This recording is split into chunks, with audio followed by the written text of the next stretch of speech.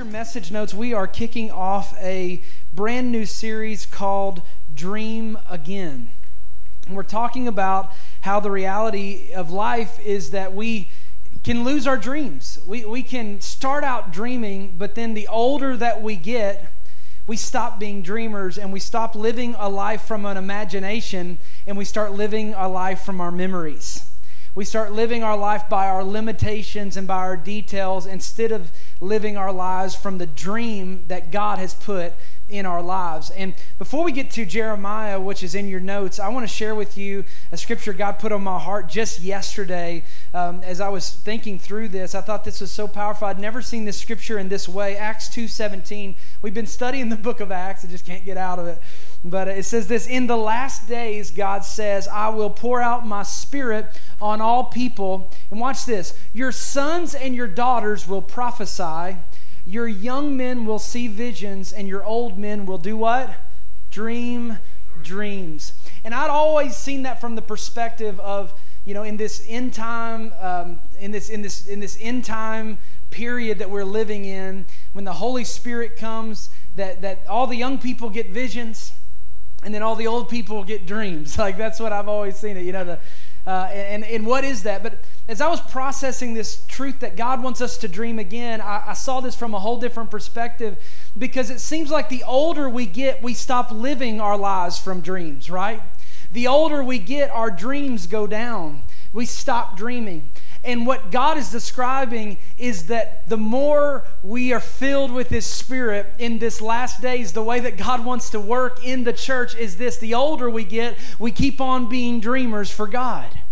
And I want to encourage somebody today to let you know God's not finished with you yet. I know you've experienced a lot in the past, but with Jesus, the best is yet to come. And I love that the young men shall see visions, the old men dream dreams. Watch it. There's prophecy from all of us, sons and daughters, men and women. There's young people living their life from a sense of vision. There's older people still being dreamers. Church, this is how we're supposed to be today. I pray that God would put a dream in someone's heart or resurrect an old dream, because life has a way of knocking those dreams out of us. But I love what the scripture talks about the calling of God. It says it's without repentance. In other words, if you've ever been called, you're still called. And God has a great purpose. I got to slow myself down. I'll just go ahead and start preaching before we even get started here this morning. It's going to be good. So good. We're here today. Jeremiah chapter 36 and verse 1. I want to show you a time in Jeremiah's life where it would have been really easy to stop dreaming. It says, in the 4th year of Jehoiakim, son of Josiah, king of Judah, this word came from Jeremiah from the Lord. Take a scroll and write on it all the words I've spoken to you concerning Israel, Judah, and all the other nations from the time I began speaking to you in the reign of Josiah till now. Perhaps when the people of Judah hear about every disaster plan to inflict on them, they will each turn from their wicked ways, and then I will forgive their wickedness and their sins. So Jeremiah called Baruch, son of Neriah, and while Jeremiah dictated all the words the Lord had spoken to him, Baruch wrote them on the scroll. I want to title this message simply this: Write It Again. Could you say that with me? Write it again. Write it again. I just want to pray and ask God to speak to us today from His Word. Lord, would you come in this place in power and might? Holy Spirit, would you speak words I could never say? Lord, I realize you can do more in a moment than I can do in a lifetime of messages. So, Lord, would you come, speak to hearts and lives, help us to dream again. In Jesus' name, everybody said, Amen. Amen. So glad you're here today. The prophet Jeremiah is considered one of the 5 major prophets in the Old Testament. There are 17 books in the Old Testament that are considered the book of the prophets, or the prophetic books. You have 5 major prophets and 12 minor prophets, and Jeremiah is one of the 5 majors.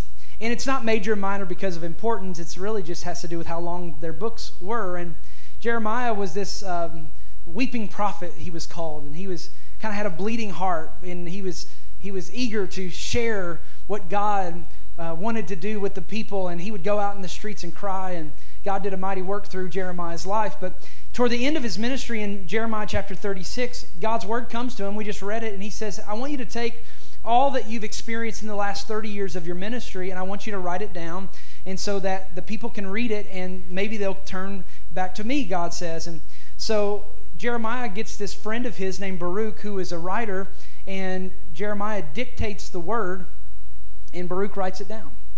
And I can't imagine how long it would take to do something like this, how long it would take for them to write the story of this 30 years of ministry, all the ups and the downs and all the things that had happened in a lifetime of ministry. But after this gets done, which I would imagine to at least take months, maybe even a year of chronicling 30 years of ministry and what God had spoken to Jeremiah. And after it's all done, Jeremiah, he had such a bad relationship with the people of Israel that he couldn't even go to the temple. They were like, going to kill him or kick him out. So he sent Baruch to go and to read the word that he had written. And so Baruch goes and he reads this word, and man, people are getting mad at him, and they say, "We're telling the king," and they literally take the scroll out of his hand and they take it to the king. And the king, here's what it says in verse 23 of Jeremiah 36. This is kind of one of the lesser known stories in the Bible. I found it so interesting. It says each time, so the king had someone that would read it to him, and it says each time that he would read this work that Jeremiah had written, it says the king took a knife and would cut that section out of the scroll, and then he'd throw it into the fire, section by section, until the whole scroll was burned up. The king literally threw away Jeremiah's life work. Like, this was not something where you had like multiple copies. There was no Xerox machine in this day. Like, they weren't going to FedEx and getting multiple copies. This was literally it. This was a year's worth of chronicling that represented really his lifetime of ministry. And here it is, literally torn up and thrown in the fire. And I really felt, as I was preparing for this series, that there's somebody here today that you can identify with what it feels like to get part of your life thrown into the fire. That you used to, if you could look at your old self, you would say, I had dreams. Like 10, 20 years ago, you had dreams of what your life would be and what it would become, but somehow, some way, life had a way of literally like line by line ripping the dream away.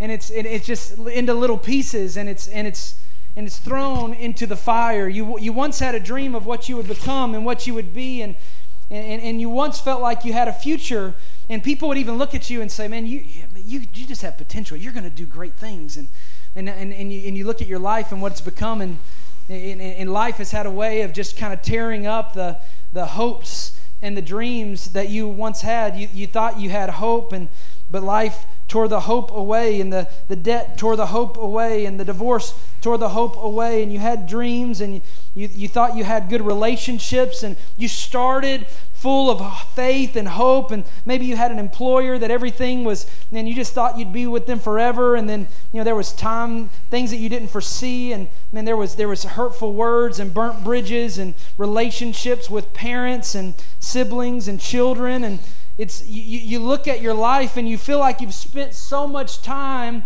on this masterpiece of life. You had hoping it was going to be something, but your career hasn't turned out what you thought it was going to be like, and your world hasn't become what you thought it would be, and you're left with no confidence. That you're just in survival mode. You're no longer thriving. You're no longer the dreamer of dreams. You're just trying to live. You're just trying to get through the day, and because life has literally stolen your confidence. And years ago, you felt like you may have even had one of these, a calling. May have felt like that God was speaking to you about something He was wanting you to do, but the moment you stepped out in faith, and the moment you tried to do something for God, and it just felt like, just like Jeremiah, the king took it and ripped it up, and now you don't even know who you are, and you don't know who God is either in your life. And you look at your hopes and dreams, and it looks more like this than anything else. You're just kind of shredded pieces of the life that you once dreamed of. And yes, there are things that are going good, but in your heart of hearts, maybe you feel a little bit like Jeremiah, and you say, God, I feel like it's all been torn up and thrown into the fire of life. I don't know who I'm talking to today, but I want you to know that in this moment, Jeremiah would identify completely with you. That you're not the first one to feel like your life's work has kind of been torn away, or your hopes and dreams have been dashed along the journey, and God has a word for you, and I believe it's the same word that he had for Jeremiah. In verse 27 of Jeremiah 36, it's there in your notes. It says, after the king burned the scroll containing the words that Baruch had written at Jeremiah's dictation, the word of the Lord came to Jeremiah.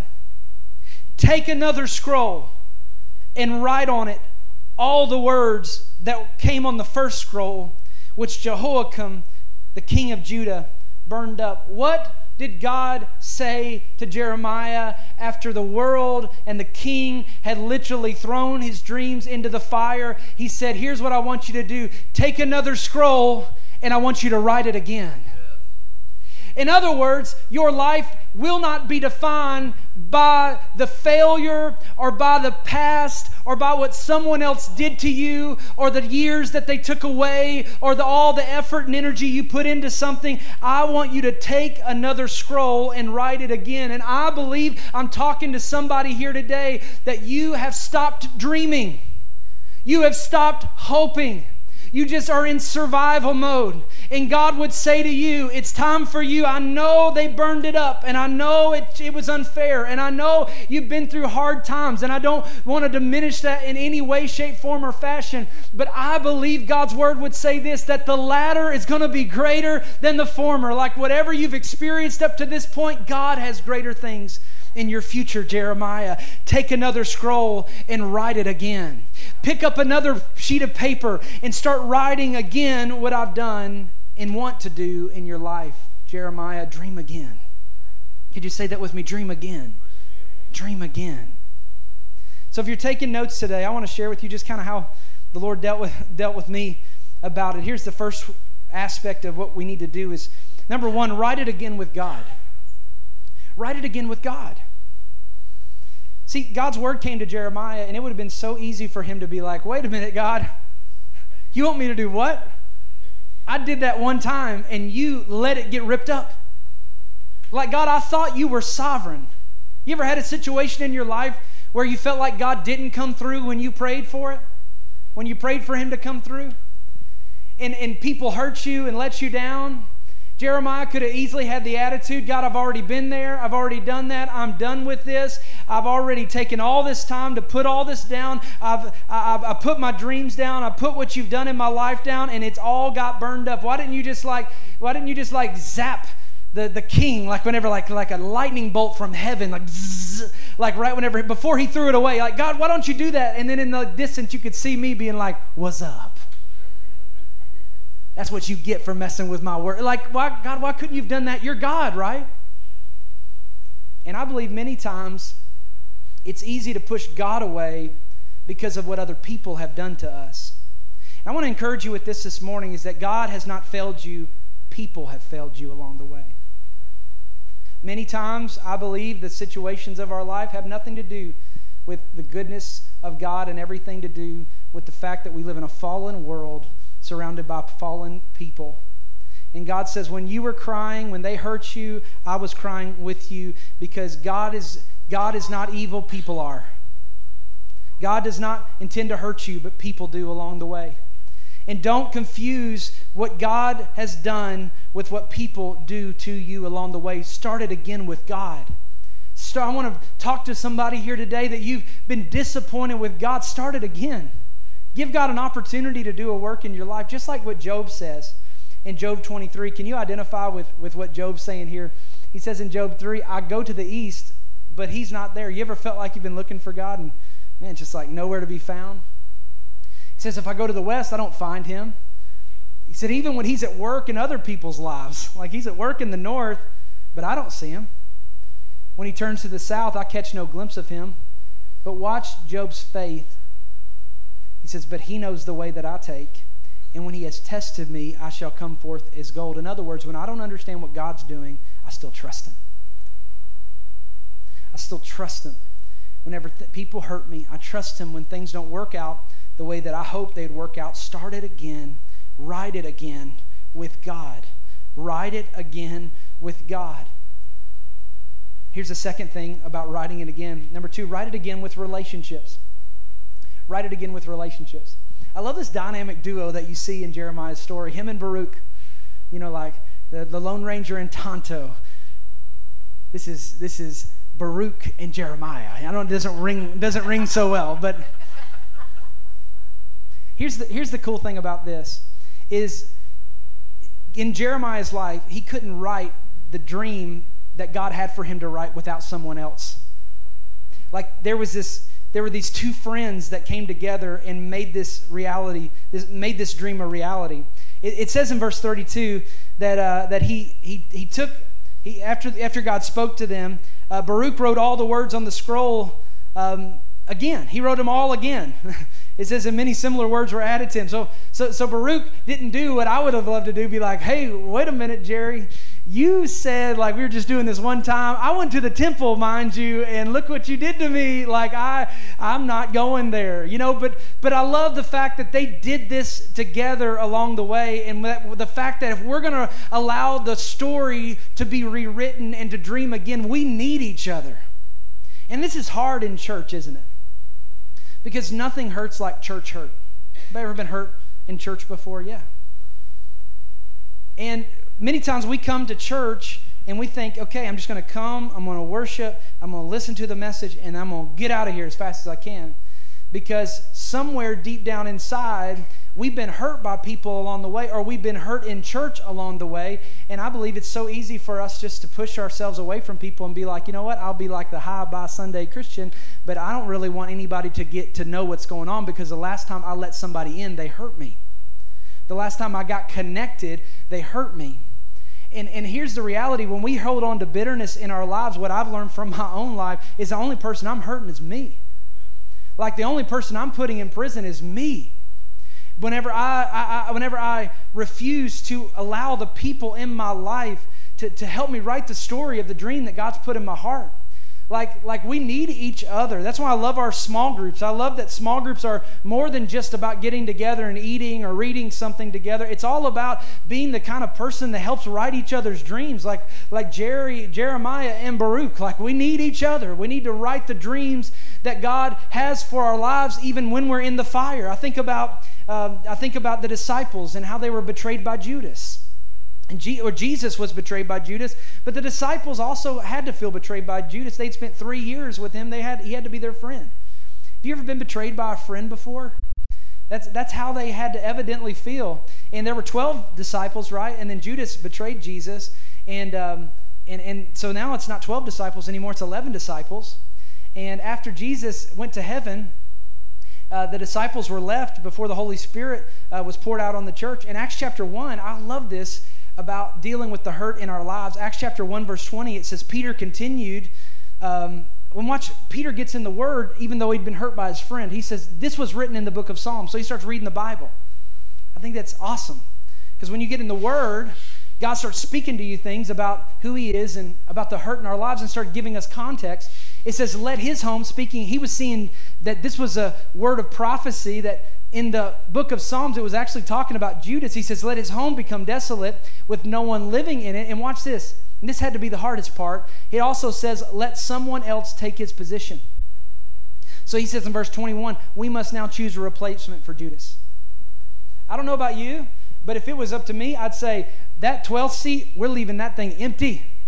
That 12th guy is a bad news. Like we're leaving that seat. It's going to be the 11 apostles and the 11 disciples now, not the 12. The 12 is a bad number, 12. We do not believe in 12 anymore. Only 11 disciples. Like that's what humanly speaking we would do. We would leave the seat empty because that last person betrayed us. But when Peter got in the Word, follow me. When Peter got in the Word, the Word said, you got to replace that seat because you can't fulfill what I want to do through the church with an empty seat in your life. I want to tell you, some of us, because of hurt, pain, betrayal, we have made up in our mind, I'm never going to let anybody else hurt me like that, and we leave empty seats in our life, and because of that, we can never accomplish what God's called us to do. Church, it's time to dream again. It's time to forgive again. It's time to let people in again. I know the last church hurt you. I know people have hurt you along the way, but you have to replace the empty seat. We spend too many years and days and hours of our lives trying to get people that have walked away from us to come back to us. If I could encourage you, if somebody has walked out of your life, let them walk. And allow God. See, it's hard because we get these dreams of how it's going to be and what it's going to look like. And the moment it doesn't match our expectation, we just leave the seat empty. And I want to encourage somebody, let somebody in. Take a step again. Jeremiah, get a new scroll. I know the last one was, but get a new scroll and write it again. Write it again with people. I think about how Samuel in the Old Testament, he was always described as having oil with him. He was the anointer. He was the person who would kind of like anoint people for leadership. And after Saul, he had anointed King Saul, and King Saul ended up being a dud instead of a stud, and he becomes this dud king and gets rejected by God. And Samuel is left with two things. He's mourning and he's empty. It says in 1 Samuel 16, it's not in your notes, but it says, God says to Samuel, how long are you going to mourn for Saul since I've rejected him over Israel? And some of us, the people that have rejected us, the people that haven't become what we thought they were going to become, that people that have messed up or made mistakes and it's affected us along the way, we can sit there mourning instead of moving forward into what God has for our lives. And God says to Samuel, fill your horn with oil and be on your way. In other words, people had left him empty. No oil. He had poured out all of his oil on other people. He had poured out all of his oil on people that it hadn't become what he thought. But God says the next anointing is going to be greater than the previous anointings, because I want you to go to the house of Jesse and I want you to anoint a king there, which we would find out would be King David, which from David would come Jesus, the Messiah. In other words, Samuel, I know you're sad about Saul. I know he's not what you thought it would be. I know he hurt you. I know it feels like the scroll got burned up by the king. But if you'll just allow me to rewrite the story one more time, I'm going to do something greater in David than I ever did in Saul, and I want you to be part of it. That's good preaching. I'll amen myself. Here's the third thing. Write it again with steps of faith. Write it again with steps of faith. His life's work had been burned up, but there's something that he had to do. You've been knocked down, but you don't have to stay down, church. Micah 7:8, I love this scripture. It says, rejoice not against me, O mine enemy, for when I fall, I shall arise. I love it that it doesn't say if I fall. It says when I fall, because we all know we fall along the way. But he said, just so you know, enemy, I'm putting you on notice. When I fall, you better not get used to me being down, because I'm going to arise. I know I'm sitting in darkness right now, but the Lord, He's a light around me. I want someone to get some hope in your heart to know, yes, I'm in a dark place. Yes, there's been some dreams dashed along the way, but I shall arise. I'm going to take a step of faith. Whatever the area is of your life that you've stopped dreaming in, it's time to take another step of faith again. Your relationship, maybe you have a marriage that looks like it's just been dashed and you look like it has no hope. Go ahead and take the step and make the call to the counselor. Take a step of faith. Open a brand new scroll. Take another scroll and write it again. Maybe you started college years ago and then the money ran out and life happened and here you are and you never were able to fulfill it, and that dream is still in your heart. I want to challenge you, go ahead, make the application, take out another scroll and write it again. Say, I don't have the job that I wanted. I always dreamed about doing something. I felt called to something along the way, but it hasn't become what I thought it would. Don't just revel in where you are. Allow God to do a fresh work in your life. Start a new resume. Put that picture from 10 years ago where you were 30 pounds lighter on there and take a new scroll. Write it again, somebody.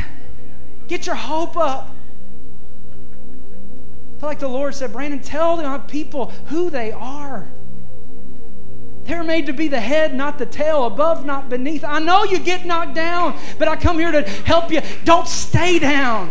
It's time to get up again. It's time to dream again. It's time to be the people God. No, it's not what you thought it would be, but if you'll give it to God, it'll be better. See, I've been hurt by people. I've been hurt by churches. I've been hurt by relationships. I'm never going to let anybody else. I'm done with people. If I can encourage you, take another scroll. Write it again. Write it again. See, my health, I'm so mad at myself about my health. I just feel like I can never get any traction. You in every area of our lives, you can't go back and make a new start, but you can change right now, and you can get a brand new end. One of my favorite quotes is this, that the best time to plant a tree was 20 years ago. The second best time is right now. You can't change the past, but you can give your present to God. You can write it again, and He'll actually make the end better than the beginning. I want to turn your attention back to verse 32. We read it earlier, Jeremiah 36. It says, so Jeremiah took another scroll and gave it to the scribe Baruch, son of Neriah. And as Jeremiah dictated, Baruch wrote it all the words of the scroll that Jehoiakim, king of Judah, had burned in the fire. And in this last part just stuck out to me. It says, and many similar words were added to them. I was intrigued by that, so I started looking at other translations and paraphrases and like what exactly was he saying that happened there. And the Living Bible, which is a paraphrase that someone wrote so that their kids and grandkids would be able to understand the word, says this: then Jeremiah took another scroll and dictated again to Baruch all he had written before. Watch this. Only this time the Lord added a lot more. So in other words, after the fire, there was more than before. After the fire, God had added some things to Jeremiah. And this second writing that Baruch wrote down while Jeremiah dictated, this became what we know today to be the book of Jeremiah. And I got thinking as I was driving to church this morning, God, which stories or verses or passages did you add after the fire? Because I was driving, my mind just started going about all the scriptures in Jeremiah that's just been guideposts to me in my own life along the way. And I thought, thank God that Jeremiah didn't stop whenever it got in the fire. Thank God Jeremiah took a brand new scroll and wrote it again. I said, Lord, was it this verse? Was it Jeremiah 33:3 that you added after the fire? Call to me and I will answer you, and I will tell you great and unsearchable things that you don't know. I love that verse. It's been a verse that's encouraged me to pray when I don't know what to do. Or is it the verse that confirmed my call to the ministry whenever I was a teenager and felt called, but I didn't feel like I had the ability to do what God had called me to do? But Jeremiah has encouraged me where he said, before I formed you in the womb, I knew you. And before you were born, I set you apart and appointed you as a prophet to the nation. And he said, Sovereign Lord, I don't know how to speak. I'm too young. But the Lord said to me, don't say I'm too young. You must go everywhere I send you and say whatever I command you. Do not be afraid of them, for I am with you and will rescue you, declares the Lord. I thought, thank you, God, that Jeremiah didn't stay in the fire, but he took a new scroll and he wrote it again. I was so thankful for that. I said, Lord, is it this? Is it Jeremiah 18? Because this has been a God post in my life and during shifting seasons. It says, this is the word that came to Jeremiah from the Lord. Go down to the potter's house, and there I'll give you a message. So I went down to the potter's house and saw him working at the wheel. But the pot he was shaping from the clay was marred in his hands. So the potter formed it into another pot, shaping it as it seemed best to him. He said, can I not do with you, Israel, as the potter does, declares the Lord? Like clay in the hand of the potter, so are you in my hand, Israel. God, what did you write when Jeremiah decided to pick up that new page and write again? I thought, Lord, did you write this one? Because if I had to choose a verse, this would probably be my favorite in all the scriptures. For I know the plans I have for you, declares the Lord. Plans to prosper you and not to harm you. Plans to give you a hope and a future. It says, then you'll call on me and come and pray to me and I'll listen. You will seek me and find me when you seek me with all your heart. and I will be found by you, declares the Lord, and will bring you back from captivity. Jeremiah 29:11. Church, write it again. Write it again. Allow God to do a new work in you and dream again. Old men will dream dreams. Let's be dreamers. Let's don't let the bitterness from our past rob us of the future that Jesus has for us, because he has some things that will be better after the fire. Church, if the devil was smart at all, he would know better than to throw it in the fire, because the only thing the fire is going to do is purify you and to make you greater into the person that God's called you to be. Take another scroll and write it again. God's got a calling for your life. He's got something he wants to do that's greater. Take another scroll and write it again.